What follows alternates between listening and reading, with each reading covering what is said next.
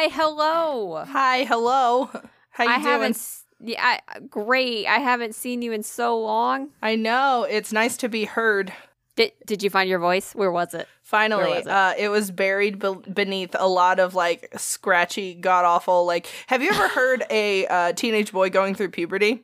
I mean, not on the reg, but like I can kind of like remember when I was like in that. Yeah. So, yep. like, yeah. So it sounded like a prepubescent or like going through puberty boy mixed with an 85-year-old lady. Oh, that chain smoked her whole life. So it was somewhere between like really low, deep voice, and then it would like scratch, crackle, and pop. It was awful. It's awful. Disgusting. Yeah, it was bad. It was really bad. I should have recorded a "Hey, I'm so sorry, I can't do this week" like thing, and then everyone would have been like, "Yeah, thank you for saving our ears." That was actually suggested of like, you getting on. But I was like, no, that's stupid. And then you said it was a good idea. And I was like, yes, I'm stupid. I don't know. That's really funny. Yep. So I got a couple little stories to tell you since I haven't seen you. Oh, perfect. Tell me all the stories. Tell me all the things. So for the first time in the 6 going on 7 years I have gone to the gym, I got asked to spot somebody. Okay. So, all right, big beefy lady, proceed. Yeah, so I'm deadlifting, right? And like when you go to the gym, there's your regs. Like there's people that are like usually there. You know them, like you don't like talk, but you just know them. Right? You just see them and you all like awkwardly head nod at each other, like I see you too. Like, I see you, dog. Like I see you bench pressing that 225. So I'm deadlifting and I'm on my jam, right? And then one of the guys is in there and he's not ripped, but holy motherfuck, this guy can lift. Yeah. Like, ooh, damn. Ooh, big boy. All right. Right. So he doesn't, like, if I saw him on the street, I'd be like, I could take him. But then when I see him lift, I'm like, Jesus, fuck, no, I cannot. He would crush my skull in a heartbeat. So I'm deadlifting, and he walks up to me. And normally no one walks up to me in the gym just because I just have that, vibe of, like, don't fuck off, leave me alone. Yeah. Speak to me. Right. So he comes up to me, and he's kind of like, doing that whole like kind of like shameful, like not quite shameful, but kind of like, hey, I need help kind of pose. And I'm like, I take my headphones off. I'm like, what's up? And he was like, listen, he's like, I'm doing a lot of weight. Can you spot me? And I look to see like what he's lifting. 405-pound squat. This motherfucker wants me to spot him. Well, I mean, basically just make sure he doesn't get crushed, I guess. Are you fucking right? So immediately I look. Which, for anyone who's curious, the 405 is 4 45-pound plates on each side of the barbell. Jesus. Okay? That's a fucking lot. And just in comparison, I just squatted 140 today. So hell yeah. Congratulations. Thank you. I'm finally back up to where I was before I moved up here. So the first thing out of my mouth is, are you fucking sure? Like, bro, are you serious? He's like, there's a small margin of error that could occur, and he had the guards up, so like, there's like little like big beefy like steel arms that you could put on the squat rack. Yeah. And he's like, it's a small he's like, it's small. Like, he's like, I'm pretty sure I could get this, and he's like, if anything else, like the bar's gonna get me, and I'm like, all right, cool. I was like, I'll spot you. I was like, I can help. Like, if anything, like a little bit of something will get you up. And so he gets all like squatted up and ready. And the one thing I forgot to ask is, how many fucking reps are you doing? That's one thing you got to know is how many reps is the person doing? Yeah. And he put his headphones on and I was like, fuck. All right. So it was for one. Oh, look, you got a Sprite. My husband magically materialized me a Sprite as I'm listening to you spot this man with 400 pounds. Okay. Proceed. I wish I had a Sprite materialize. So he gets positioned, gets ready, and so he squats, and I was like, I don't fucking know. As he's like about to start squatting, I'm like, I forgot how to spot somebody squatting, and I was like, I'm pretty sure you're supposed to like cup their like armpit boobies to like push them up. Absolutely. And I was right. So like I was right. That's good. In hindsight. So because I Googled that immediately afterwards. But he got it. He went down and he came back up for one, and then he put it up and he was like, and I guess he didn't realize that I was behind him. I don't fucking know, because he turned around and he was like, oh. I was like, yeah, you got it. And he was like, did I go low enough? I was like, yeah, your thighs were parallel with the ground. Yeah. You did great. Yeah, you did what you're Awesome. supposed to do in a squat, my man. Yes. Congratulations. And I was panicking the whole time. And so, yeah, This is he so got much it. weight. Yeah. And I was like, the first time that I've gotten to ask to spot somebody, it's 405 pounds. Yep. Awesome. Well, Yeah, it's kind of cool that he was like, hey, tiny lady, can you can you spot me? I guess. I love that. I did it. Hell So yeah. that- Congratulations. That's another Thanks. achievement. Right, that was cool. That's something I could say that happened to me. Jesus fuck. So then the second story is just funny. At work, I have like yoga blocks and like a kettlebell and like a 3-pound weight. So I kind of do like accessory exercises at work because like I'm just sitting in a chair all day and that's really fucked up. Yeah, absolutely. Right. So I realized that I don't do abs at all, which is really bad. Like I always engage my abs when I work Yeah. out, but I don't work out my abs. So I kind of started planking at work. Like we're in the back corner. We're in the back corner, so like no one walks by. Yeah. So like I just kind of like get really like close to my cubicle, and then I have like one of my coworkers like time me, and then that's about it. So like it's not like weird. I'm not like out in the open and everybody can see me. It's not like that. Fair enough. That's less weird because that's what I imagined when I worked in a cubicle job, and I was like, No. no. No. We're in the back corner, and like if anybody walks by, I don't like the people who would walk by. I don't give a shit. So Okay, fair. right. So me and this new coworker, she used to do a bunch of stuff, and then I still do stuff. So we got into like a friendly competition of like who could plank longer. Obviously, it's me. So Well, right. So we started doing it. So we started planking, and she was trying to one up me, and she put her feet up in a chair to okay. plank. And I was like, and I was doing a low plank, but I was like, I still beat her. It was really funny. Anyways, so we're in this plank. We're concentrating. Our other coworker's timing us. Okay, Yeah. there's 4 of us. There's 4 of us coworkers in a team, right? That's precious.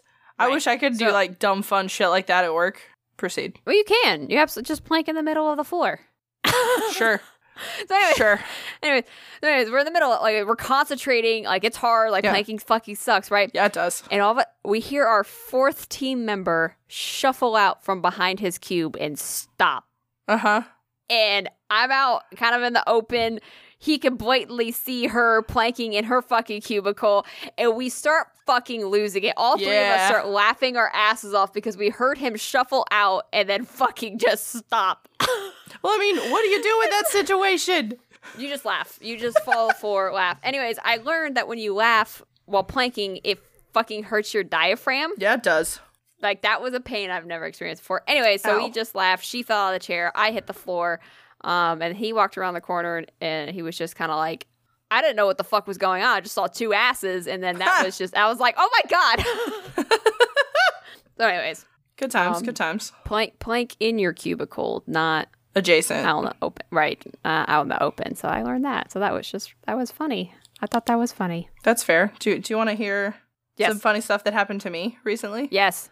Okay, so, well, Tell me one. first off, I have a life lesson, some advice. Tell me. Never challenge death to a pillow fight. The fuck? Unless you're ready for the repercussions. It's not funny. It's pretty fucking funny. No, Yeah, because you're trying not to laugh. You're not using cushions in a pillow fight. Yeah, you are. No, They're repercussions.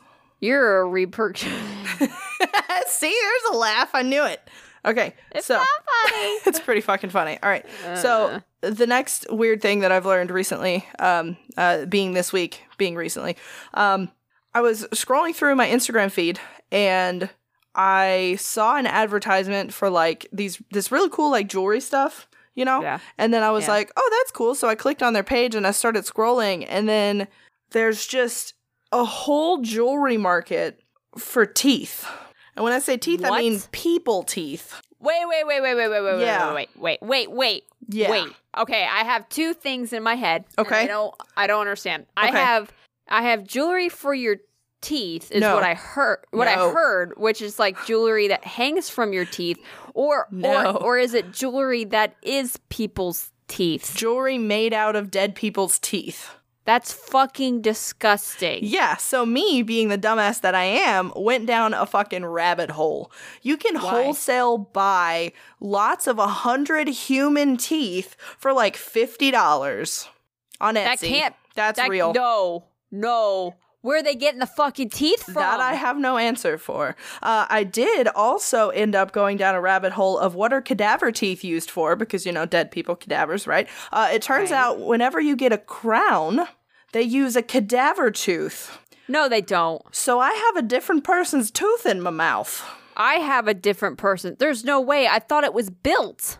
Yep, out of a cadaver tooth, I think. There's no way. We're going to have to look into that and come back. But if that's the case, what the fuck? What the fuck? Because That can't be real. Those have to be like fake human teeth on Etsy. There's no fucking way. You can just buy 100 human teeth. They're class B human teeth. So they have minor cavities or cracks. So are these just like teeth that were ripped out of people's heads and dentists are like, sell them on Etsy? What the fuck? I don't know. Apparently, like this person that I found on Etsy that was selling this bag of 100 cadaver teeth, apparently supplies them to local dentists. So that's like her job, is moving cadaver teeth. There's apparently a fucking market for cadaver teeth. That is what I wanted to tell you. You're welcome. You're welcome. I didn't want this information. I know. Haunt me. I don't want it. Can I it kind of makes me uncomfortable as well. So you can have different kind of crowns. It looks like. What? What does that mean? So you can have some that are resin teeth. Okay. And then you can have some that are dental implants, which I think those are bone grafting? No, that's not right. I don't know, but yeah, that's kind of wild. And something that I learned recently is you can buy like a lot of human teeth. So, are we doing that? Or? No, maybe. Okay. I don't know. Is that I saw as a result of now my Instagram feed's all fucked up. So like when I scroll down, I just keep seeing teeth jewelry. I'm not sorry. You did this to yourself. I got curious. And like one of them was actually really funny because it was like the tooth fairy. So it was little wings. That's disgusting. I need a picture of it. That's disgusting. That was the funniest thing I've ever seen in my entire life. I need you to find that picture, but that's disgusting. Oh, absolutely. We will share that person to our Instagram, obviously. Because we're talking about them, and I don't know their name, but they have like a whole store where you can buy teeth stuff. I'll post it on the story. Okay. Thanks for coming to my talk about teeth. Jesus fucking Christ. I regret this. This whole show, up to this moment right here, is why I fucking regret doing this. You're welcome. Okay, anyways, you want to know what I don't fucking regret, though? What? Spooky stories.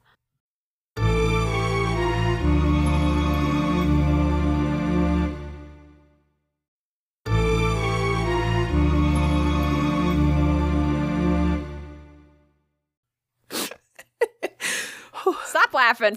I can't. No, you can't. I'm very warm. Yeah, your face is a little red. Yeah, it's redder than normal. Whew, great. Anyways, what do you want? I would like booty ass, please, in the traditional thing. Yeah? Tradition.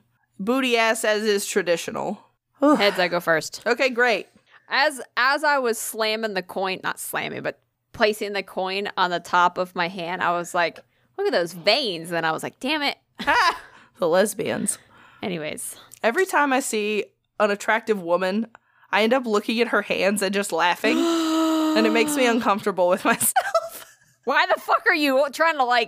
What are you doing? No, I just saw this really attractive lady the other day. And then I was like, Katie and the fucking lesbians and their hands. And it made me laugh. That's all you. That's all you. This has nothing to fucking do with me at this point now. You're just trying to sneak a dick pic from a lesbian or something. Apparently. Well, I mean, they're just on display, right? People's hands are just out in the open. Okay, you. This is you. This is all me. Nothing. It is what it is. It's fine. It's fine. See, people who listen to our podcast backwards will have no idea what we're talking about. Oh, absolutely not. They'll be like, I'm sorry, the dick pic, the hand dick pic? I don't understand. What? Okay, I'll explain that part of it. If a lesbian sends No? I mean, go for it. Yeah, absolutely. Oh, okay. All right. That's fine. Proceed. If a lesbian sends a picture of her hands, is that technically considered a dick pic? Absolutely. Without a doubt. I mean, I guess unless they send you an actual dick pic. Like, Huh? huh? I don't know. What? No. Huh. Anyways. Wow, this will get weird. Anyways, You're welcome. okay. What do we do here? If you want to support whatever the fuck this is, please be sure to head on over to Patreon at patreon.com/hother. I barely know her. We have 2 tiers. We have an investigator tier at $5 where you get your basic bullshit, and then the $7 medium tier where you get access to bonus episodes. You get a sticker. And a sticker. And you get a personal virtual high five from me, which I still have to send out. So, because we've had one Patreon member since I said that. And just to like a little, because like we don't talk about what bonus episodes we talk about. So I did a bonus episode on the Akashic session that I did with Tara, and that was fucking wild. We also have a series. We have a series where it's called Bullying Katie. Yeah, we do. We can do another one of those. We gotta do another one of those. Yeah, it's where I make Katie watch horror movies or like YouTube horror shorts. Yep, it's pretty fun. And then I've been covering the Gateway experience for too fucking long, and then you've been covering all the conspiracy bullshit. Yeah. I'm reading a book that is semi-related to everything going on with the Gateway experience. Gimme. Oh, I have notes done for the next episode of the Gateway experience. I meant to record that this past weekend, but my tire popped, and I was like, no. And then I couldn't really talk, so. That's right. That's why we could. Okay. And then that's why we didn't. And then I bought you Elden Ring, and then here we are. That's all I've done. Our productivity has gone into the fucking toilet. Okay. Whee!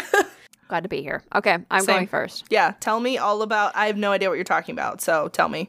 So, actually, I asked Rena, I was like, hey, Rena, like, I need you to give me a spooky bitch. And she was just like, Edgar Casey, duh. And I was like, I don't know who the fuck this is.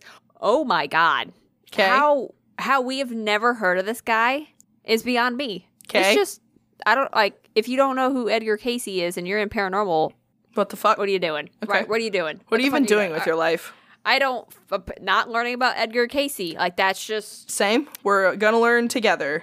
We're gonna learn today, bitch. All right, so Edgar Casey is also called the Sleeping Prophet and the father of holistic medicine.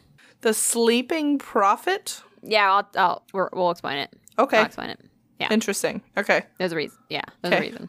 I assumed. So, he was born in 1877, so obviously he is not alive today. Oh, spoilers. Spoiler alert. Do you know, weirdly enough, he was born in Hopkinsville, Kentucky. Wow, small world. That's like a hop, skip, and a jump for me. Shut up. Why? Hopkinsville. I know what you fucking did. Get that shit-eating grin off your face. So, anyways, one of 6 children. I always ask the question of, if somebody has woo-woo, when did they get their woo-woo? And this guy was apparently woo-woo since he was born. Oh, no. Woo-woo, baby. Oh, my God. So, in his childhood, one of, like, the first things that happened was that he could see and chit-chat with his late grandfather.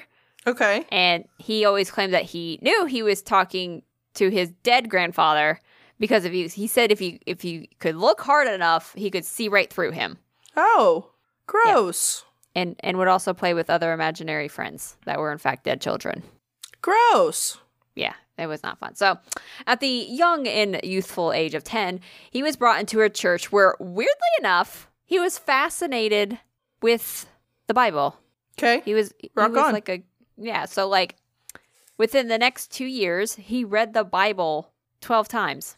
That's a commitment.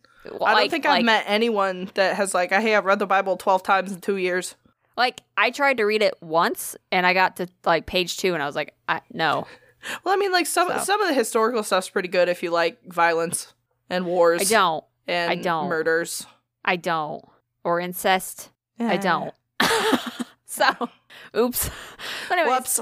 Yeah, so he reads it. So, I think I mentioned this somewhere later in my notes, but I don't know if I did. Oh, there it is. Okay, we'll get to that point in a second. All right. So, like a good little boy in 1998, he's out in his little wood hut in the middle of Kentucky. 1898? 1889. Oh, okay.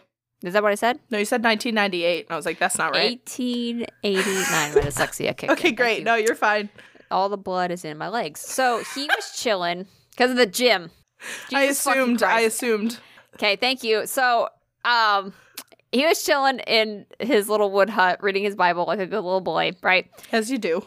And a woman of white with wings came to him. Yeah. Okay. Came to him and said his prayers have been answered. And she asked him what he wanted. He was scared shitless, first of all. He was Absolutely. What the fuck is happening? And he just said that he just wanted to help sick children. And he wanted to become a little missionary boy. That's precious. I was like, that's so sweet. That's so nice, right? So, because of the woman of white and everything that was happening, I guess it was like a little too overwhelming for him. He couldn't focus on his schoolwork, right? So, obviously, the teachers tell his parents, hey, he's like not doing too well. So his dad's pissed off. Dad's mad, sits him down in his chair and starts drilling him on his spelling. Okay. And he's like, you need a fucking spell. So he can't because he hasn't been paying attention. And his dad knocks him out of the chair out of frustration. Jesus. Which is fucked up. So the woman came to a million. Yeah. Yeah. So it goes from 0 to a trillion in just a second. So the woman comes to him and says they can help him if he goes to sleep. Okay. So he does. Okay. On top of his spelling book. Okay. When his father comes back in, wakes Casey up, and starts testing him again. To which this time, Casey is able to answer every single spelling question correctly. That's wild. And his dad thought he was fucking with him the first time. And absolutely, yeah. Threw him out of the chair again. Shit. So he was blessed with the power to sleep on a fucking book and retain all that information. That is every high school age child's dream, to just obtain information via osmosis. Like, that's all any of us ever fucking wanted. And this bitch had it. I literally yelled out loud, what the fuck? Why can't I have that? Right, exactly. Bullshit. Oh my God. I know. I would pay the extra money for a physical fucking book. Bullshit. Yep. Like, why can't we just rent it for a day, sleep on it, and then return it? Absolutely. $300 math book, my ass. So after this, obviously, he gets this fucking superpower, and he is now the top tier student, because that's how he says it all the time. Right? Fucking loser. So call him a nerd and bully him. No. So that's a joke. So you get a good stretch in there? Yeah, it was a good stretch. This was a great stretch. The best stretch of all stretches. So Casey, as I said, was like the holistic healer, right? Yeah. This is his first moment of doing his Healy woo-woo bullshit. Okay. During a ball game, and motherfucker, I didn't look this up, he gets hit in his... I'm not going to say coccyx, but that's not right. Hold on. Let me go look. It's a triangular arrangement of bone that is made up of the very portion of the spine below the sacrum. I think that is the coccyx. Where are we at? Coccyx? Is that how you say that? I think so. Is that your tailbone? Yeah, coccyx, yeah. Your tailbone. Your tailbone. What the fuck? Why did they just say tailbone? Your ass bone. Right. Okay, so he gets fucking nailed in the ass bone with a ball. Shit. It just was not the same afterwards, okay? So he, I guess he goes to sleep, right? Lays down, falls asleep. In his fucking sleep, comes up with a cure for his ailment. Okay. In his sleep. Is talking to his parents. Okay. Telling them what to do. Okay. And they make the concoction, and what you fucking know it, returns him back to normal. Like, it wakes him up, or it fixes his butt bone? I guess, he was having issues from his butt bone being hit. Yeah. And so when they did the concoction, and they never said what the concoction was, I could probably, if I really wanted to, find out what it was. But, that's wild. Was fine after that. Huh. Yep. So that kind of, gets on timeout for a little bit, that healing woo-woo bullshit. But, so he kind of, continues to live his life. So believe it or not, from somebody who read the Bible 12 times, he's big into church. No way. Yeah. Okay. Most people who read the Bible that much are not that into regular church. Right. So. Right. Big church. Big into big church. Press F for doubt. Disciples of Christ. Oh, okay. Proceed. Is that a branch? Yes. Yeah, that's a branch. Okay. I can't remember exactly what they believe, but I've heard of them. I think they're a Pentecostal offshoot, but if they're not, please don't yell at me if you are. So, sorry. We're just making guesstimations. Yeah, I'm not certain. Okay. Well, you can Google it. So, anyways, weirdly enough, this is what I found weird, is that he was a Sunday school teacher, and I thought, oh, maybe he didn't tell people. I don't know at this point if he told people or not that he could be all woo-woo, but, like, if he did and was and could do all these things, I really was surprised that parents would let him teach their kids. Oh. Right? Okay. Like, that makes sense? Yeah. So I don't know at this point if he was, like, out or not. Like, quote-unquote out, right? Fair. Right. So, but what, okay, actually, no. I wrote these notes like a week ago, so I kind of forgot what my next point was. At this point, he does claim that he sees auras, speaks to angels, and could hear the voices of family members who had recently passed. Interesting. Okay. Yes. So he did claim all that, so I was curious as to why people, like, didn't lynch him. I don't know. Maybe because he's a man. I have no idea. So, in 1900, the year, Okay. Casey forms a severe, oh, would you know it? It's because I did these notes. I manifested it. Formed a severe case of laryngitis. You asshole. It was you. You motherfucker. It was you. Bullshit. It wasn't the weather. It was you. It was all you. Ah! That's awful. I don't know. Oh, the cat came running out here because I screamed. I don't know what you're talking about. Asshole. Okay, baby. Shit. I mean, it's okay now. I can talk. Did I manifest that? Sometimes I manifest stuff when I write these notes. It wouldn't be the first time that I manifest something Yep. from these notes. I hate it. You can stop anytime. Sorry. How many times do I have to write pretty lady to manifest one? Pretty At nice least lady? 50 times. Ugh. Just like some of those walls in Elden Ring. At least 50 times. Some of those what? Walls? Roll into them? At least 50 times. Why are we rolling into walls in Elden Ring? Because there's illusory walls. Oh, the fake walls? Yes. Oh, I don't. Yeah, there's apparently at least 2 that take 50 times before they unillusory. That's fucking stupid. Which I think is a glitch. I don't think that's real. I think it's a glitch.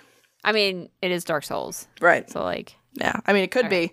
But anyway. Sorry, Soulborn. What is the name of this trilogy? It's FromSoft is the company. From Software. There's that series has a name. Yeah, Soulsborne. That's correct. Okay, cool. I was right. Anyways, all of that to say, Casey got a severe case of laryngitis and then gave it to Zoe. Fucking rude.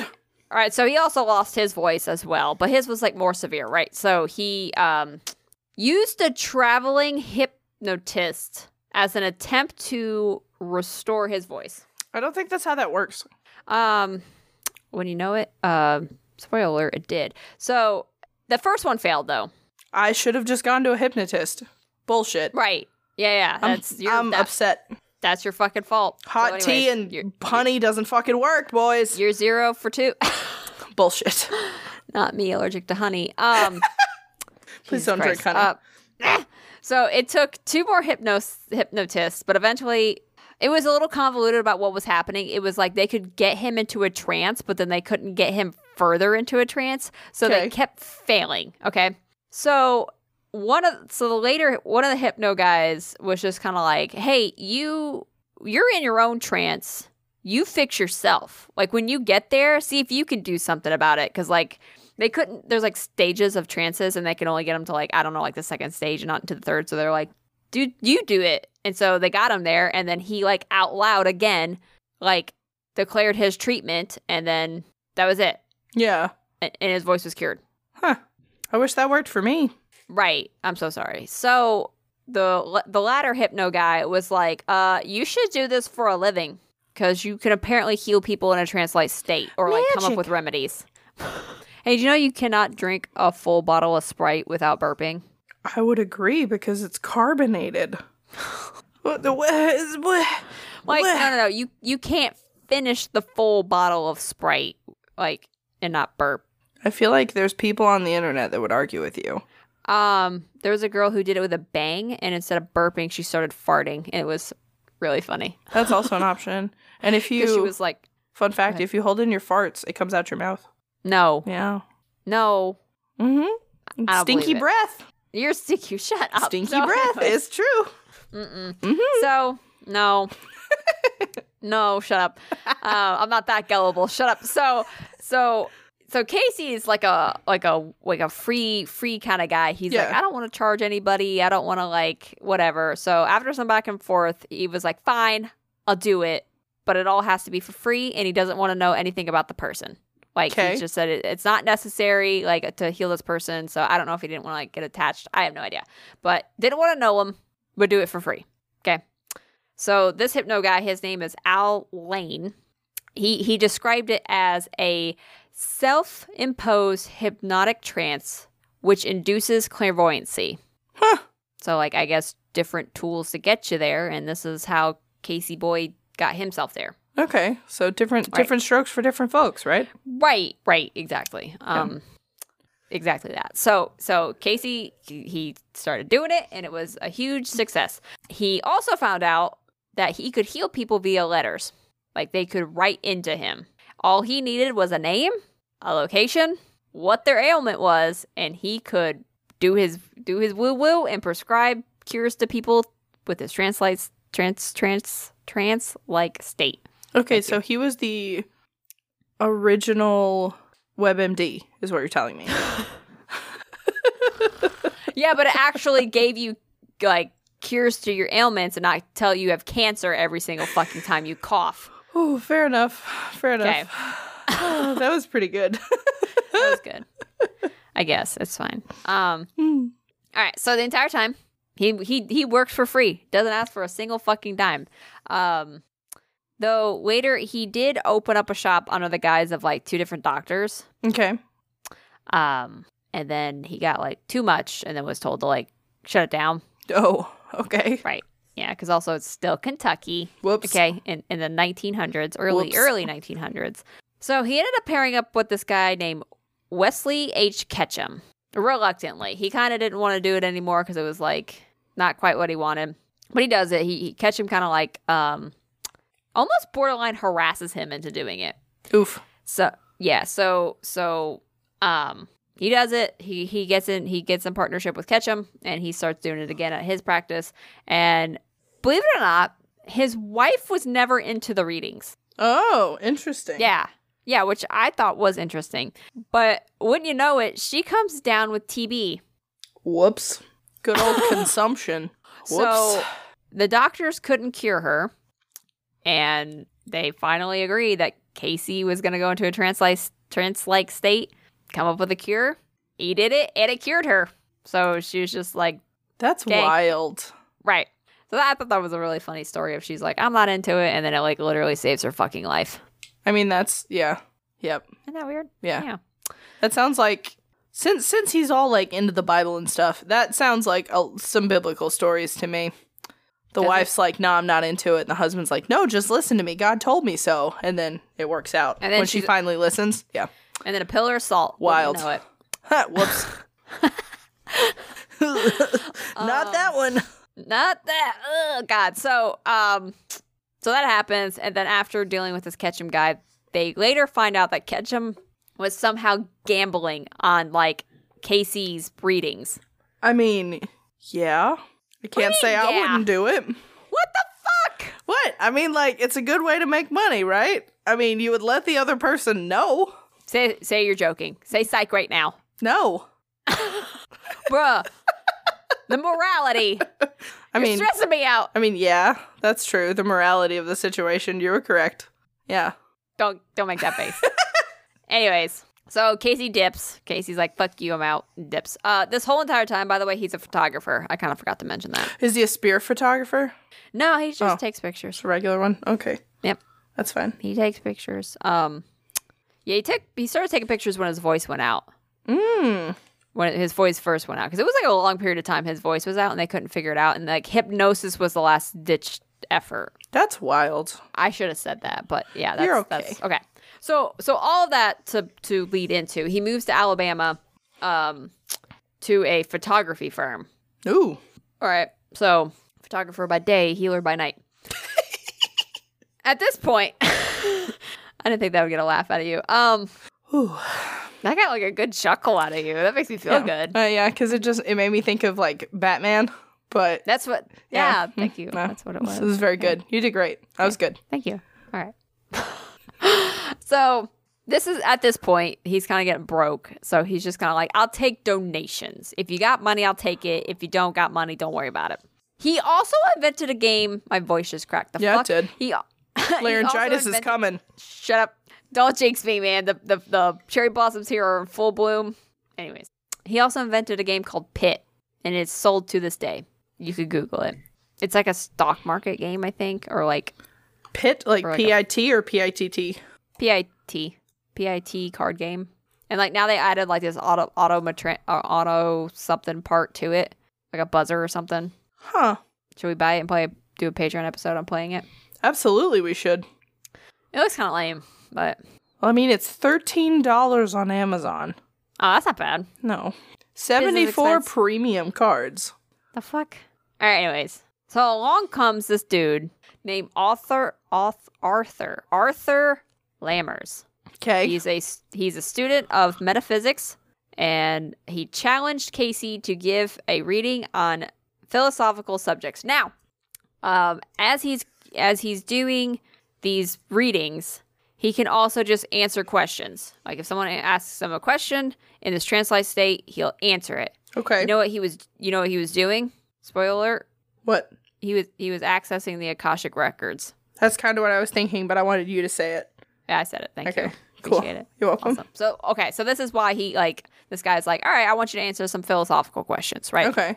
So here's what Casey said in his trance. Some of his his shit's written down, but you have to we'll get into like the whole membership thing in a second, but like some of his shit is still written out there. So Casey says in his trance.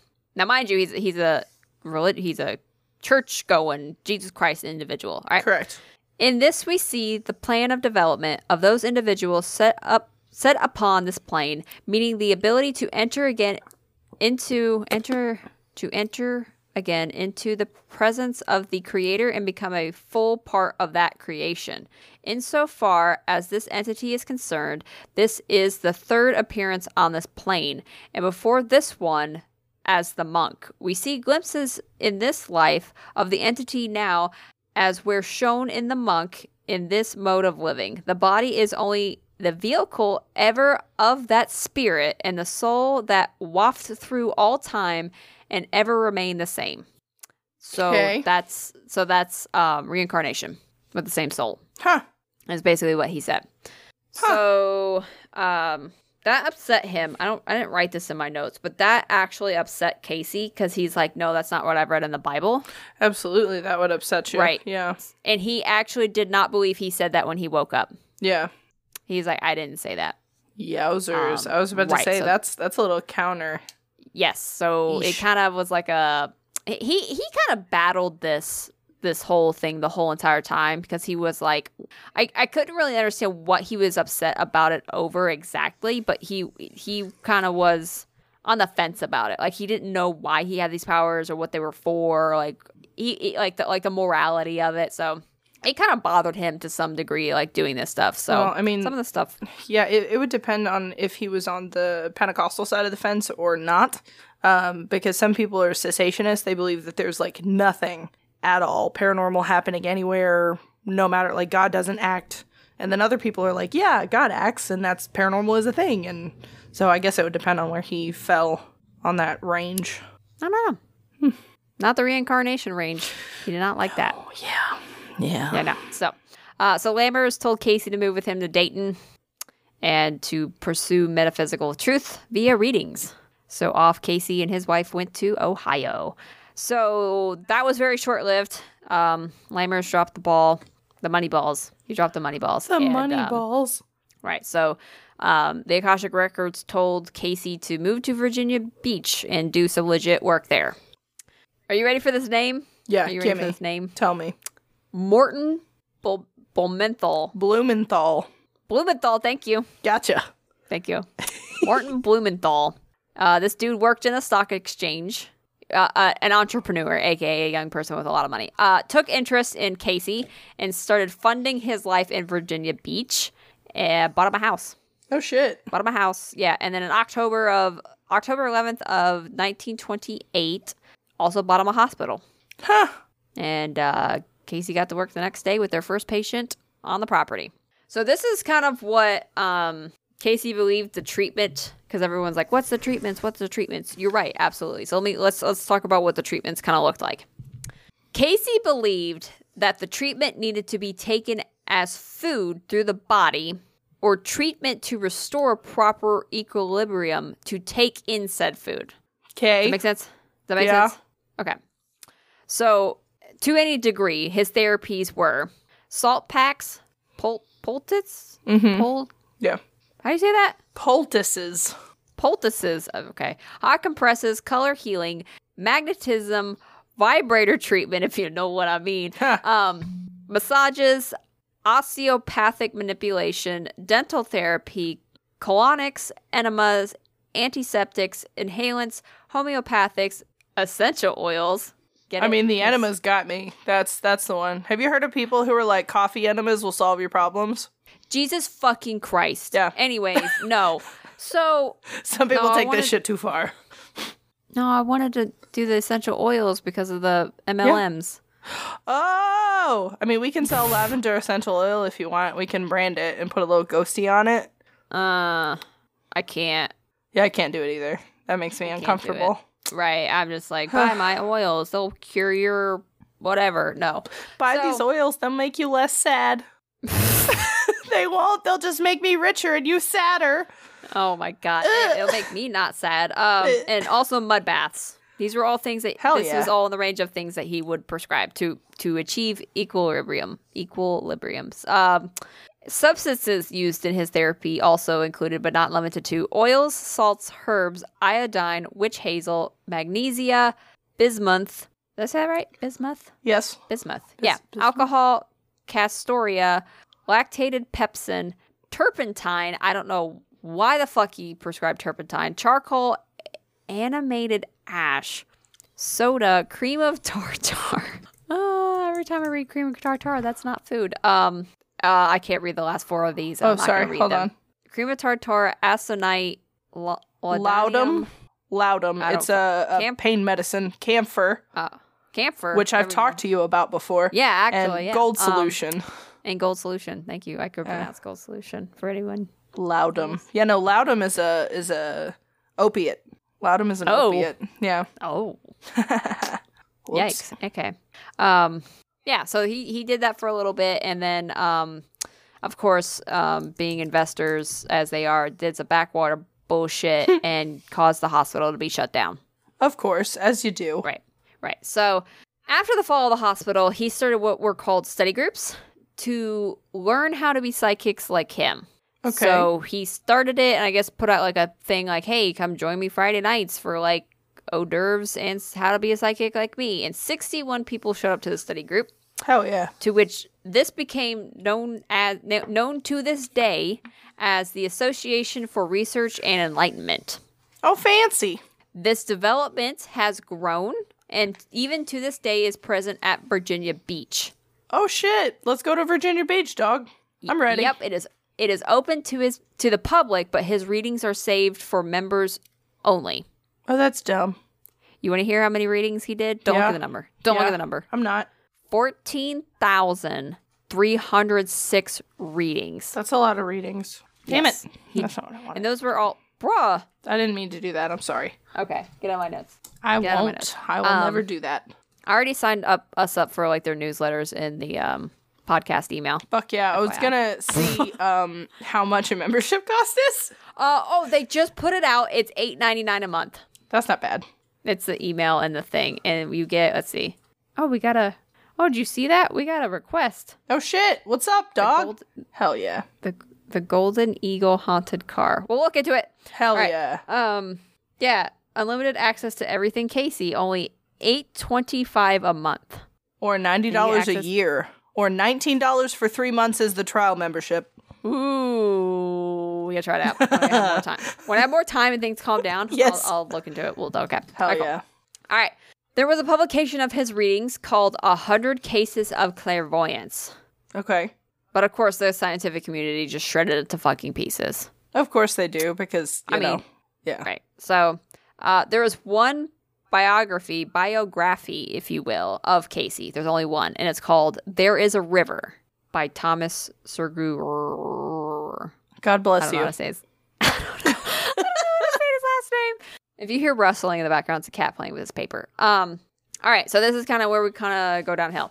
At the start of World War II, he became famous because of a magazine article titled, why did I spell miracle wrong? Jesus Christ. Miracle. Miracle Man of Virginia Beach. Okay. And because of this, a bunch of families start writing into him to find their missing loved ones, right? Because people would go off and then don't know if they died or not. Yeah. So because of that, yeah, he kind of was at a set standard of only like 2 readings a day. The letters coming in bumped him up to 8 readings a day. Jesus. Because I guess he kind of like felt bad about like not answering these questions, right? Yeah, felt responsible too. So they scolded him, Oh, which no. they is the Akashic Records, for doing too many readings in one day, and told him to go back down to 2 because it was taking a toll on his body. Oh, shit. Yeah. Yeah, that's a big deal. Yep. From June of 1943 to June of 1944, he did 1,385 readings. That's so many. That's so many fucking readings. Jesus. Oh my God. Yep. So his body gave in, and like it like fucking crippled him, and he was told to stop or he would die of a stroke. Whoops. 1 year later, he died of a stroke. Whoops. Oops. Yikes. So he died in 45. When was he born again? Hold on, I have your notes 1877. 1877. Oh, okay. Well, I mean, he lived a pretty good amount of time. 45. 80? No. 70. Yeah. No. 70? 68, yeah. 68? Okay. That's not bad, though. Right. I mean, still, but ugh. Oh, see here in my notes is where I put Casey was reading from the Akashic Records. Ha! I knew it was in there somewhere. I spoiled myself. Anyways, okay. So, he was reading from the Akashic Records, so his tool as a way for him to access the records was to go into a trance-like state. Unlike our girl Tara, she did not go into a trance-like state. That's because true. She's a badass. Anyways, Casey believed that everyone can access the records. Wild. So when an 18-year-old asked him what the records were like, he explained it that it was kind of like a movie theater for him. That a movie can be replayed to better understand a person and their experiences. For lessons learned, opportunities lost, faults acquired, and experiences gained. Huh. So he described it like that, and then another person later asked him how he described the records in a session. And so this is, quote, what he said. You little shit, quit playing the papers. That's not what he said. I'm talking to my cat. So Casey said, and I quote, "When there is the thought or the activity of the body in any particular environ, this very activity makes for the impressions upon the soul. As to the records made by such an activity, these are written upon what is known as time or space, much in the form or manner as are the messages that are of a familiar nature to the body in its present activity. As the instruments of recording are used, so does the activity of energy expended leave its imprints upon the etheric wave that records between time and space that desired to be put. As to that impelling or producing," this is so fucking hard to read. Oh my God. "Just as the figures or characters make for communications between individuals, so does the soul upon the pages or records of time and space." Interesting. Yes. So I thought this was really cool. And this makes like a whole lot of more sense to me in my brain. Yeah. So because Casey's a religious man and then like reincarnation got thrown into the mix, he, I think, kind of like justified it in his brain that he believed we are created in the image of God in spirit. Our bodies are just vessels for our souls. They're temporal homes. Like we're spiritual beings with physical existence, but like in spirit do we take up the image of God, not our bodies. Okay. Interesting. And that is Edgar Casey. Interesting. Yeah. Fancy. And I thought that was neat. I thought that was a really cool dude. That's super nifty. Yeah. Thank you for sharing that with me and the listeners. I had no idea that guy existed, and that was pretty great. Right. Like, how did that slip through the fucking cracks, right? Like, I don't know, but we're going to Virginia Beach. yep, that's where we're going. All right, so you good with knowing that guy? Yeah, that was great. Thank you. Okay, cool. All right, cool. What do I do here? Patreon. This is the part of the episode, thank you, where we give shout out to our newest Patreon member. Our newest Patreon members. However, we do not have any new Patreon members today, and that is A-okay. So if you want to give a shout out, get your shout out here at this moment on our podcast, right here, right now. Be sure to head on over to patreon.com and sign up for any one of our tiers, and you'll get a shout out right here, right now. Any two of our tiers. That's what I said. Yeah. Any one of the two. But if you want to help out in any way that's not monetary, you can head on over to Apple Podcasts and drop a rate and review. You can also hop on over to Spotify and leave a rate and review, or anywhere else you're listening to us. Please be sure to do the thing. Because if you like what we do, rate and review. Is your voice going out? Yep. I'm gonna die. Cough it out. Cough it out. Because you got to talk now. Ha ha ha ha ha. It's your turn. Tell me, It is. Zoe Nolhen. All right. So we've waited way too long to talk about the dramatic bullshit. Oh my God. I need a tea. Okay. Yeah. Give me that. Yes. Give me that tea. So, first things first, I want to give a shout out to the very first person that we ever interviewed on our show, Austin. What's Yes. up, dog? He definitely messaged me this past week and was like, "Are you telling me?" And was like super dramatic and was like, "I need to know what happened. What the fuck?" So, shout out to you, dog. Thanks. One, the fact that he was very dramatic like Yes. that is just par for the course. Two, I'm so happy he's listening. That makes me really happy. I know, sweet boy. It makes me very happy. And his co-host Dane listens too. So, shout out to you too, man. What's up? That's so sweet. 10 out of 10. I saw Dane in public the other day, and it took me a minute to realize who he was, because he was like, "Hey, it's you." And I was like, what? Oh, hey. A fan. Oh, wait.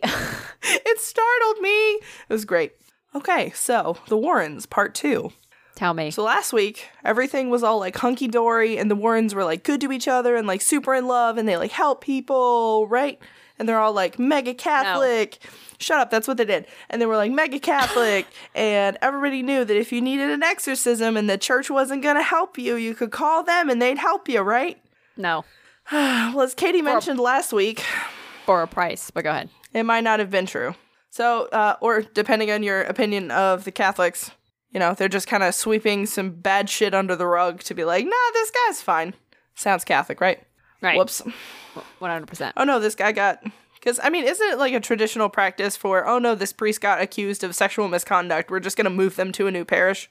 Isn't that a thing that the Catholics do? Yeah. Okay. Yes, that is 100% what they fucking do. Like, move them like states, countries, like, just move them. Whoops. So everyone forgets. Maybe we should let the priests marry, but that's a little too much for them, obviously.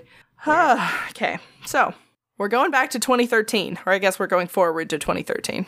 Okay. The first Conjuring film is released. Top studio executives were made aware of allegations that in the early 1960s, Ed Warren initiated a relationship with an underage girl with Lorraine's knowledge and permission. Woo! If that makes you uncomfortable, the rest of the episode is about that, so. What? Whoa, with her knowledge? And permission, yes. This information was made public in an article written by The Hollywood Reporter in 2017. Ooh. So this girl's name is Judith Penny. She's now in her 70s. She has said in a sworn declaration that she lived in the Warrens' house as Ed's lover for over 40 years. Ew. Yep. Ew. So it's unclear at this point if Warner Brothers took any action in response to this information, but we all know Warner Brothers knew about it. And also... They're just waiting. I kind of explain a little bit about what's going on later, but so the Warrens in the movies are a very like happy couple, everything is good. So Judith actually saw the movie, saw the way the Warrens were depicted, and was like, that's not fucking true. And that is what caused her to like come forward about what was happening. She hasn't gone public with any of this information. It's just been found by the Hollywood Reporter after it was reported to the studio. Wait, like, you said she didn't go public, but she did it in a sworn Yeah, so she sent in a sworn declaration to the studio. The Hollywood Reporter got a hold of that information. Nice. So it's not like she went to the reporter and said, hey, let me tell you what happened. She's never done that to a news studio. She's never done something like that. It was just found through whatever means reporters do stuff. They fucking stole it. Yeah, I don't know. Either way. Insider job. Anyway. So the studio itself declined to comment when the Hollywood Reporter reached out to them. An attorney for the studio asserted in court documents, so like legal binding documentation, that a disgruntled author and a producer, who I will talk about later, are the ones that are suing the studio over the profits from the franchise and are pushing the story of Judith as a personal vendetta. So it's claimed that the whole story is fabricated, and it's just this author and this ex-producer pushing that to try and get the studio to give them money. Oh, wow. So, okay. That's one side of the story. I'm going to tell you, all of this is alleged. None of this has been proven. There's nothing been proved in a court of law, but here we are. I'm just telling you what I found. So, as we know, Ed died in 2006, and Lorraine was in her 90s in poor health at the time these allegations came out in 2017. And her lawyer, her family lawyer, Gary Barkin, says that the family had no knowledge of the alleged conduct and Lorraine was in declining health and was unable to give a response to the allegations. Damn. So, I mean, yeah, when you accuse somebody of something when they're 90, like, I don't want my blood pressure... I wouldn't want my blood pressure going up because I might have a heart attack. So... She would fucking die, yeah. Right. Yeah, it makes sense. So the movie version of Ed and Lorraine, deeply in love, super happy couple... very romantic relationship, everything's good, but apparently maybe that's not true. So Judith Penny claims that Ed, with his wife's knowledge, initiated a romantic relationship when she was 15. Ed would have been in his mid-30s. Gross. Yep. So outside of that statement written by the studio, and audio recordings were also collected from Judith Penny that the studio the Hollywood Reporter got a hold of. Uh-huh. Those were all sent to Warner Brothers Studio, and they were obtained from Warner Brothers in whatever sneaky way they did. They stole it. I don't know. They did something. So that would mean, like I said, Ed was in his mid-30s when he allegedly met Judith. He would have been relatively unknown at the time in the early 60s. He would have been working as a city bus driver in Monroe, Connecticut. Oh. So that's how he met her. She was a high school student at Central High School in Bridgeport, Connecticut, who rode his bus. Ew. Soon after their meeting, Judith claims to have moved in with the Warrens. Ew. Like, within the first, 63, I think is when it said that she moved. So, first couple of years, very quickly. So, at first, Judith claims she was in a bedroom directly opposite the one that Ed and Lorraine occupied in their home, but eventually she moved into an apartment that was built above the home just for her. So she had her own apartment, separate from the Warren space. Okay. So she's quoted to saying, one night he'd sleep downstairs, and one night he would sleep upstairs. So you might ask me, Zoe, how the fuck did a young woman move in with a married couple not gain any attention at all? I'll answer that question for you. Somebody fucking noticed. So, Judith was arrested shortly after moving in because someone reported her relationship with Ed to local police. Why was she arrested? Because she was technically still a minor. Or just barely 18. He should fucking be arrested. Absolutely. But listen, so they arrested her, and according to her, she spent the whole night in North End Prison in Bridgeport while the officers tried to persuade her to sign a statement admitting to the affair. Because if they admitted to the affair, then they could take him to a court of law because she was underage. She never did. She refused to cooperate, and as a result of that, was ordered by a court to report to a delinquent youth officer for the next month. Because, she was still underage. Right. Where were her parents? I don't fucking know. That, I couldn't find any information on that. No idea. I don't know who the fuck her parents were. I don't know what was going on. No idea. What the fuck? So, according to Judith, she, Ed would pick her up from school, high school. Oh my fucking God. And drive her to these fucking mandated meetings. Because that's cool, right? Oh my fucking God. I guess at least she didn't have to ride the bus anymore. Oh, God. So, Judith also reported that Ed would often tell her that she was the love of his life. Ew. Which I think is just not great. Like Ick. I'm not saying that polyamory is bad. I'm not saying that. I'm saying that statutory rape of a minor is bad. And that's what I'm saying. Coercing a younger person into like, you now depend on me for everything, because this is in the 1960s. Like, she didn't have a job. She was a teenager. Like, he provided food. He provided a house. He provided all of the things. This woman was completely dependent on him. And if they had a sexual relationship, that is not okay. Ew. Yeah. So this makes me a little upsetty spaghetti. As it fucking should. Gross. Okay. So it doesn't make it better either. I'm going to go on a soapbox. So sorry. It's happening. It doesn't make it better when she turned 18. That is still a fucking child. Anybody who is in their 30s and is like, oh my God, look at this fucking hot ass 18-year-old. Sir, ma'am, what the fuck ever, you need help. That is still, they are a child. I have not once, I work with 18-year-olds. I have not once looked at one of them and been like, man, they're fucking hot. No. Bro, as a 27-year-old, when I'm in this like shit dating pool, like dating someone younger than 25 makes me fucking cringe, because I'm like, right. you don't know who you are until you're like 25. Right. Like, I'm 27 and it's like I just barely became like knowing who I am and like confident and secure in myself. Like, what the, like, I don't want to deal with that. It's like child. Exactly. Child. And you're like, a child. Someone who is like 18 or 19 dating someone who is 18 or 19, totally fine. If you're 30, 25, whatever, not cool, man. Not okay. It's creepy. It's a great line. It's uncomfortable. I don't like it. Anyway. Yeah. Anyway. Thank you for listening to my TED Talk. Sorry, everybody. So, the love of his life, even though he is publicly saying with Lorraine, this is the love of my life, this is my wife, this is the woman I knew I was going to marry the moment I met her. Now there's a child in the mix. Correct.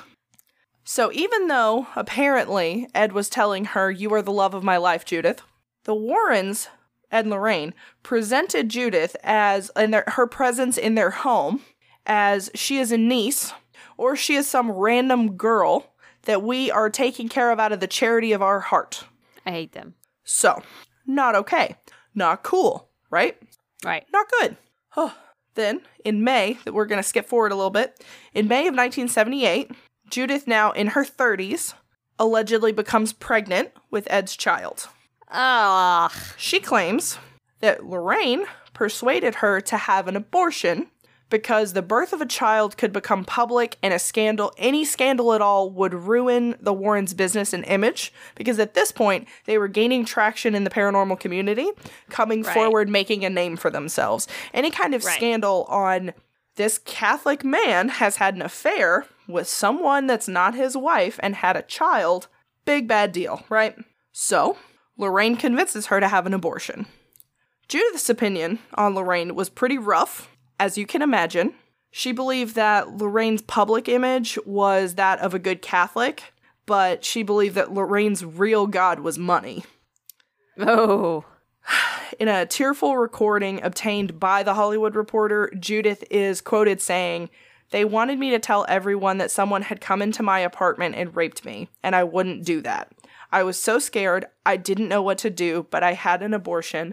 The night they picked me up from the hospital after having it, they went out and lectured and left me alone." Aww. That's awful. Absolutely. Like, regardless of, like, this is what makes me think that this was not a happy, good, like, no person can do that to another person. Like, No, and not be like a happy, normal person. No. So it wasn't good. No, it's not a healthy relationship. It's not a happy relationship. That's a fucked up power dynamic to me. Not okay. Not a good time. This whole thing's just so awful. So, Judith also claimed that Ed wasn't just not great to her, he also was abusive to Lorraine. Ooh. She claims that she witnessed him backhand Lorraine so hard she lost consciousness. Oh, fuck. And Judith is quoted saying, "Sometimes Ed would actually have to slap her across the face to shut her up. Some nights I thought they were going to kill each other." So, Holy shit. that's not great. That's not good. I can't. Yeah. Yeah. God, I can't imagine being with somebody that I would get that upset that I would want to hit them. It's like, I no. can't imagine. Like, I know it happens, and I know that that's god-awful and fucked up. I can't, as I am currently, I can't imagine ever allowing somebody to do that to me, but I also can't imagine being the person that's so angry that I would hit my partner. Please, God, anybody, if something is going on like this is not okay. It's fucked up. Nobody should ever hit you. Please get help. No. There are so many programs, so many things that will help you get out. Please, God. It's not okay. It's not. This whole thing is not okay. No. So Judith also said that she helped Ed maintain his reputation as a ghost hunter. Judith says that Ed wanted to make a video that would show what like a woman in white would look like if she was spotted. So Judith, in traditional Halloween fashion, donned a white sheet for the filming. Later, she heard in the summer of 1990, Ed had captured the White Lady of Union Cemetery in Easton, Connecticut on tape. When she saw it, it was just her in a fucking sheet. Yeah. That's really funny, actually. Yep. And people bought it. Oh my God. So, remember, allegedly. I don't want to get sued. Allegedly. Right. This Allegedly. is all speculation. Allegedly. I don't want to get sued. So, Lorraine's attorney, Gary Barkin, did make a statement to The Hollywood Reporter that Judy and Tony Spera, remember, Ed Lorraine's daughter and her husband, weirdly enough, her name is also Judy. That's a little uncomfortable to me. Ew, what the fuck? That's a little uncomfy. Ugh. The Warrens' daughter and son-in-law said that they never saw any of the alleged conduct during the decades that they spent with Ed, Lorraine, and Judith. So they all admit Judith lived there. There was no sexual relationship, is what the Spurs say. So here is the quote. The Warrens opened their home to Miss Penny when she was 18 and had nowhere else to live following a childhood of neglect, writes Barkin in an email. During much of their career, Ed and Lorraine were on the road, working on cases and giving lectures, and Miss Penny lived at and watched their house. So that's a reasonable explanation. Okay, That's tit for tat, I what guess. the lawyer explanation is. They also say that Judith had a long-term boyfriend for much of the time that she lived with them, and that she eventually left the house and married him. So that's a thing. She did actually get married to a man, so... The Spurs believe that Judith is now being manipulated into fabricating these claims. Now that she is older, some things are going on. She's being led to make these claims, is what they believe. Okay. All that being said, Lorraine's deal with New Line Cinema for the creation of the Conjuring franchise did include some restrictions. I don't know how normal this is or abnormal this is, so I'm just going to share the information and you draw your own conclusions. Yes. Her restrictions included. Wow, I tried to butcher those together. The films couldn't show her or her husband engaging in any crimes, including sex with minors, child pornography, prostitution, or sexual assault. Neither husband or wife could be depicted as participating in extramarital sexual relationships. Why those had to be included, I'm not sure. I don't know if that's normal or not, but here we are. I think you're saying Lorraine and Ed put that in the clause? Lorraine did. Yeah, that was part of we're selling the rights to our story, but you can't do any of this shit. I mean, I get it. Yeah. Because, also, I would be as my, religion, please do not depict me as doing that. Yeah. That's fucking weird. Yeah. And I mean, her lawyer very well could have said to do that. So. Right. You know. But coincidental? Well, just too coincidental? I don't know. I'm going to tell you. you what talent attorney Jill Smith has to say about it. Tell me what Talent Smith, Jill, whatever, tell me. Talent attorney Jill Smith says... Talent attorney Jill Smith. Yes. Tell me. Yeah, she says she has never seen specific language barring such depictions, though some individuals selling the rights to their stories sometimes do restrict certain portrayals, because she says also, quote, I have done deals which prevented depictions of certain specific types of behavior which are not relevant to the underlying story in which typically the person is not known to have participated. Right, don't depict me as being straight and don't depict me as doing drugs. Yeah, yeah. So, I mean, Okay. yeah. So I don't know. Hopefully it's just an indicator that she wanted to keep everything above reproach. Here's to that. Fingies crossed. Pickle juice. Ooh. So now, as far as the legal battle that I mentioned above, Yeah. producer Tony DeRosa Grund, he's hyphenated last name, the producer for the first Conjuring movie, sent an email informing top Warners and New Line executives that the film was a far cry from advertising the true story of the Warrens. So he is the one that sent the email starting this whole thing, with all of the information being like, hey, Judith lived with them, was in a sexual relationship. Like, he's the one that sent the email with all that information.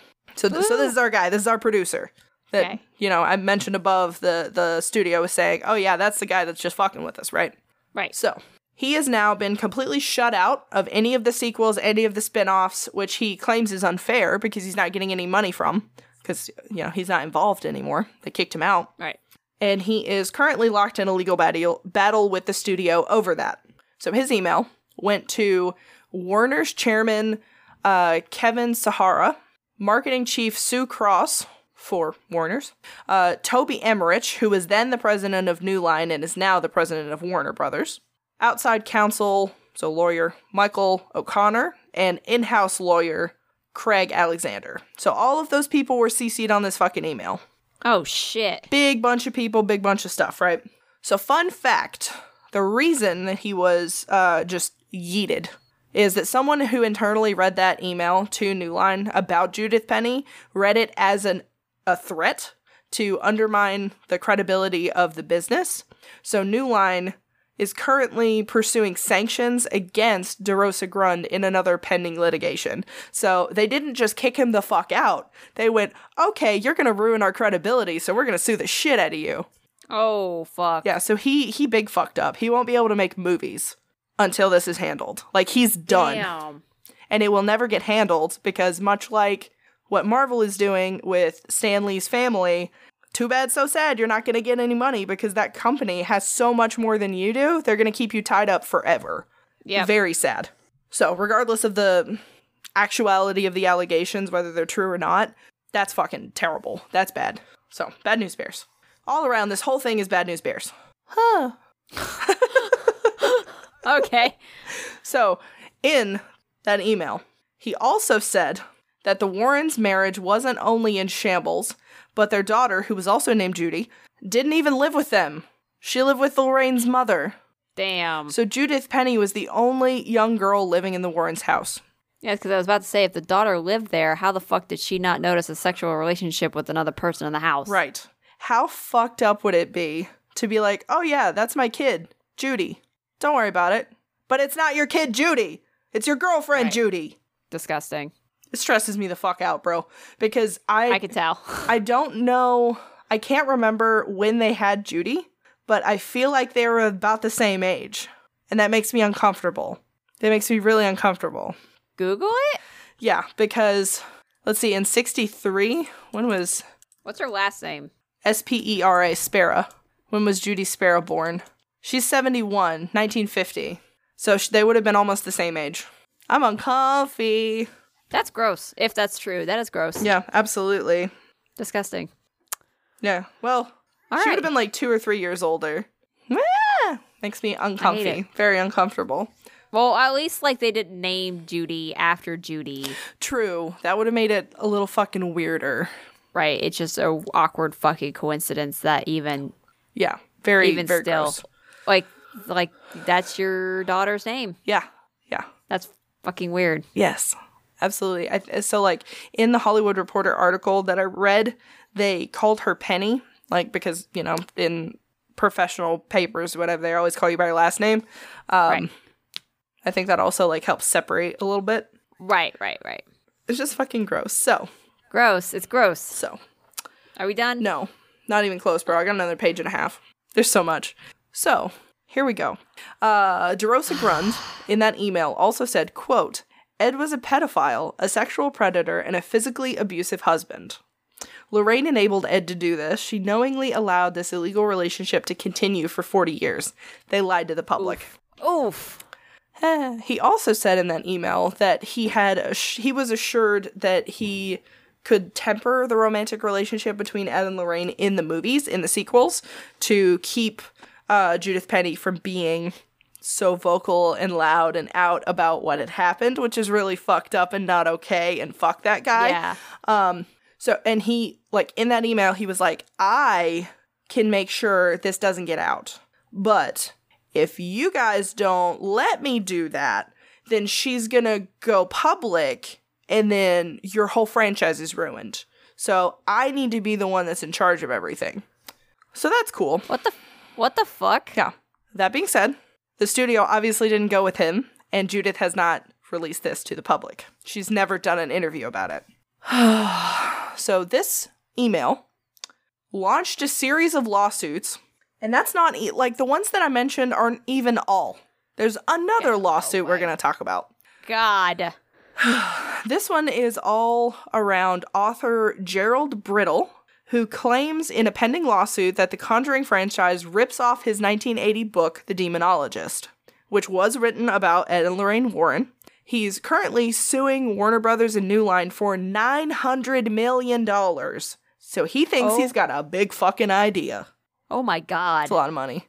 Yeah. So the studio, in response, says, well, our films are protected from copyright claims because no one has a monopoly to tell stories or make movies about true-life figures and events. Brittle counters that the story in his books are fake. He knows they're fake because Ed and Lorraine Warren told him, here's our story, and then afterwards said, it's bullshit. So he knows they didn't happen. Oh, so they aren't based on real-life events. No, they're based on his book. Which he is the only person that has that information. Like, he knows, hey, they told me they don't have the case files, they made it up. So that's fun. That's why he's suing for $900 million. Because they literally ripped off his book. Yep. Well, of fake stories that he wrote. Yes. That they gave to him first. Yep. Oh my God. And the plot thickens. Yep. And now this is the point, ladies and gentlemen, where I get fucking lit. Like, I've been upset, but now I'm, like, big mad. Okay, so. What do you mean? What do you mean? Listen. So, all these allegations are mentioned together because they're all addressed together in October of 2015, which is still previous this article coming out, all this information, right? So, it's handled in 2015. Okay. The outside counsel, a gentleman named Stanford Dow, in a letter to New Line is quoted writing, quote, Mr. Warren has been accused of being cut from the exact same cloth as convicted Penn State football child molester Jerry Sandusky and the accused sexual predator Bill Cosby. Mrs. Warren, in both condoning and covering up these heinous acts, is as complicit as her husband. Yeah. Now, Dow threatened to add the claims to add those into litigation against New Line unless the studio agreed to a settlement. The proposed deal suggested that it wouldn't only solve the writer, and DeRosa Grund, the producer, their issues with the studio, but also Judith Penny's. According to the letter, Judith would transfer her life rights, so they could write whatever the fuck they want about her. Here you go, just have it, do what you want. Life rights to New Line and sign a confidentiality agreement in exchange for $150,000. That's it, $150,000. Wait, who's asking for the $150,000? A lawyer on her behalf who has never fucking spoke to her. She was never involved in any of this conversation. And they were just like, yeah, this is cool. Yep, and this lawyer said, well, she needs $150,000 because that's the amount that Lorraine originally received for the Conjuring movie. That's it. They never spoke to her. They never asked her. They never tried to prove anything happened. They never did any kind of investigation. They just said, oh, hey, this thing allegedly happened. We're not going to talk to you about it, but we're going to use you to further our gains. That's what makes me so mad. They went with the deal? It never moved any further, but that was part of their, they proposed that deal. It never happened, but... Well, yeah, because they would have got their fucking balls sued off. Holy shit. The fact that they tried to do that without ever having contacted her, regardless if it happened or not, she deserves to be spoken to. She deserves to be at the table for that conversation. Right. That's literally her life rights. You can't do that. So that's what makes me so angry. As it should. That's fucking weird. Which, my next line after that was, my outrage is probably unfounded since the settlement didn't even happen. But it makes me so mad. Oh. Yeah. Oh, okay. Yeah. Oh. Okay. So then, Reel it in. 2 years later, in a 355-page lawsuit filed by Brittle, the author, in March of 2017 against New Line, he claims that Judith was ready to testify about her experience and disclose, quote, the absolute charade this family dynamic was told by the Warrens, and as depicted as fact in all of the defendants' movies. The true family dynamic was known at the highest executive levels of both New Line and Time Warner. So she was apparently prepared to testify. Okay. When the Hollywood Reporter reached out to Brittle, the author, he declined to comment or share any information of Judith Penny. He declined that he knew her, said that he wasn't going to give any information. I don't know her. I don't know what you're talking about. The fuck? Judith Penny is mentioned in his book by name. Shit. He can't pretend not to know her. Oh my God. Yeah. So in one of the chapters about Peter Beckford's family in Vermont in 1974, this is the family where the little like 16-year-old daughter had used a Ouija board and invited a demon. Yeah. So, quote, an excerpt from his book says, Pete telephoned the Warrens and spoke with Judy Penny, a young woman who works as a liaison when Ed and Lorraine are out of town. Judy has heard some hair-raising tales over the phone, but this one particularly scared her. The Warrens are out west, she told Pete Beckford, but I'll relay the message to them. So she's in the book. He can't be like, I don't know who that is. Yes, he does. So in a countersuit filed against Brittle, New Line attorney Benjamin Rottenborn, what a attorney name, Rottenborn, Rottenborn, perfect. He was fucking born to be a lawyer. Yep. He dismissed the claims as part of an attempt to sabotage the franchise. He's quoted saying, for years, Brittle and his cohort, Tony DeRosa Grund, have conspired to strip New Line of its rights, consistently changing positions and concocting new theories with complete disregard for the truth. So, regardless of what actually happened on the legal side, Judith Penny has never seen a cent from the films.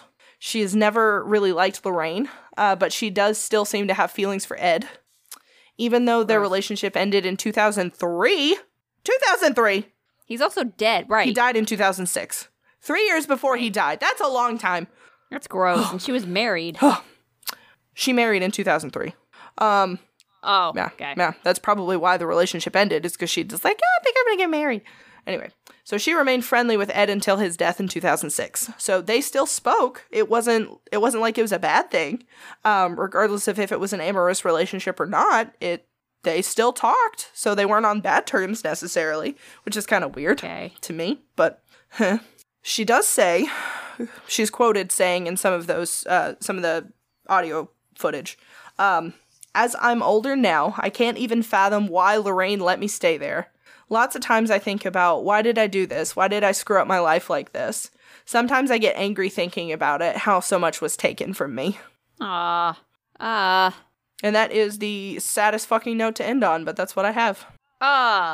There was no happy ending from that. No, unfortunately not. It's really hard too, because at this point, Ed and Lorraine both have passed. And it's not a, like, cancel culture, like, go boycott the movies or whatever. That's not gonna do anything. Judith isn't getting any money. Judy and her husband, Tony, like, it's not, like, the sins of their parents are not their fault. So it's not something that we can even really do anything about, which is awful.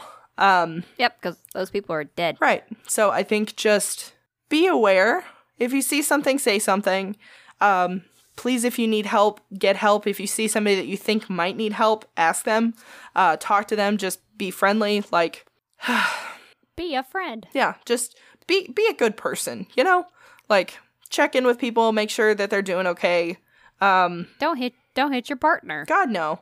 And if you're one of the people that does hit your partner, please get help. It's not the end for you or for them. Please, God, get help. And that's the note we're gonna end on. Okay. I'm gonna cut the pineapple. Reasonable. Okay. Woo! That got deeper than I thought it was going to. Yay. Yeah. Yeah. My ass had to read that for like 4 fucking hours. So, I'm gonna go get a drink. That blood pressure, my God. We're sipping on pickle juice and should be drinking a fucking vodka. Ah. Yep. Okay. Thanks for coming to listen. That got, yeah, I said that. Or I said that. Yeah. Already. I have a really gross, funny ending if you want. Do you want to hear a really weird fucking fact? Listen, you already talked about teeth and fucking jewelry. I don't know. I mean, this one's still pretty fucking weird, but, you know. Okay. All right. Let's do it when we're done. Okay. So, you know those, like, you know how much I love Sphinx cats, right? Like, little hairless babies. Oh, my fucking God. Not this again. So, little Sphinx hairless babies. So, sometimes, if you have, like, a glass table or something that's just like super, super smooth surfaces. It's not like any porous. It's not porous or anything. Like, you don't have little ridges. Your hairless kitty, it will suction cup its asshole to things. And I've seen owners have to like credit card underneath their cat's ass to like just release its poor little butt. And they'll also leave little asshole prints on stuff. So as I told Katie earlier, I like to imagine just like this super bougie, like rich ass person looking, but like, oh yes, I really like the design on this table. Oh, what is it called? Peach ring? It's beautiful. And then the person's like, Peach ring, shut the fuck up. And the owner's just like, yeah, man, my cat makes art. How much you want to pay for it? You're fucking done. I thought that was a better note to end on. Peach ring. Oh my fucking God. We're done. Okay. All right. Thanks. If you want to check us out more, be sure to head on over to our website at hauntherIbarelyknowher.com. We have a contact page. Drop a topic you want us to cover like someone did in the middle of this episode. Stop laughing. Peach ring. No. Go over to our social medias, Instagram and Twitter at HHIBKH Podcast. I'm on Instagram, Zoe's on Twitter, and I need to fucking stop this episode and go to bed. Okay, so until next time, haunt her. I barely know her. That kitty cat's peach ring. Shut up.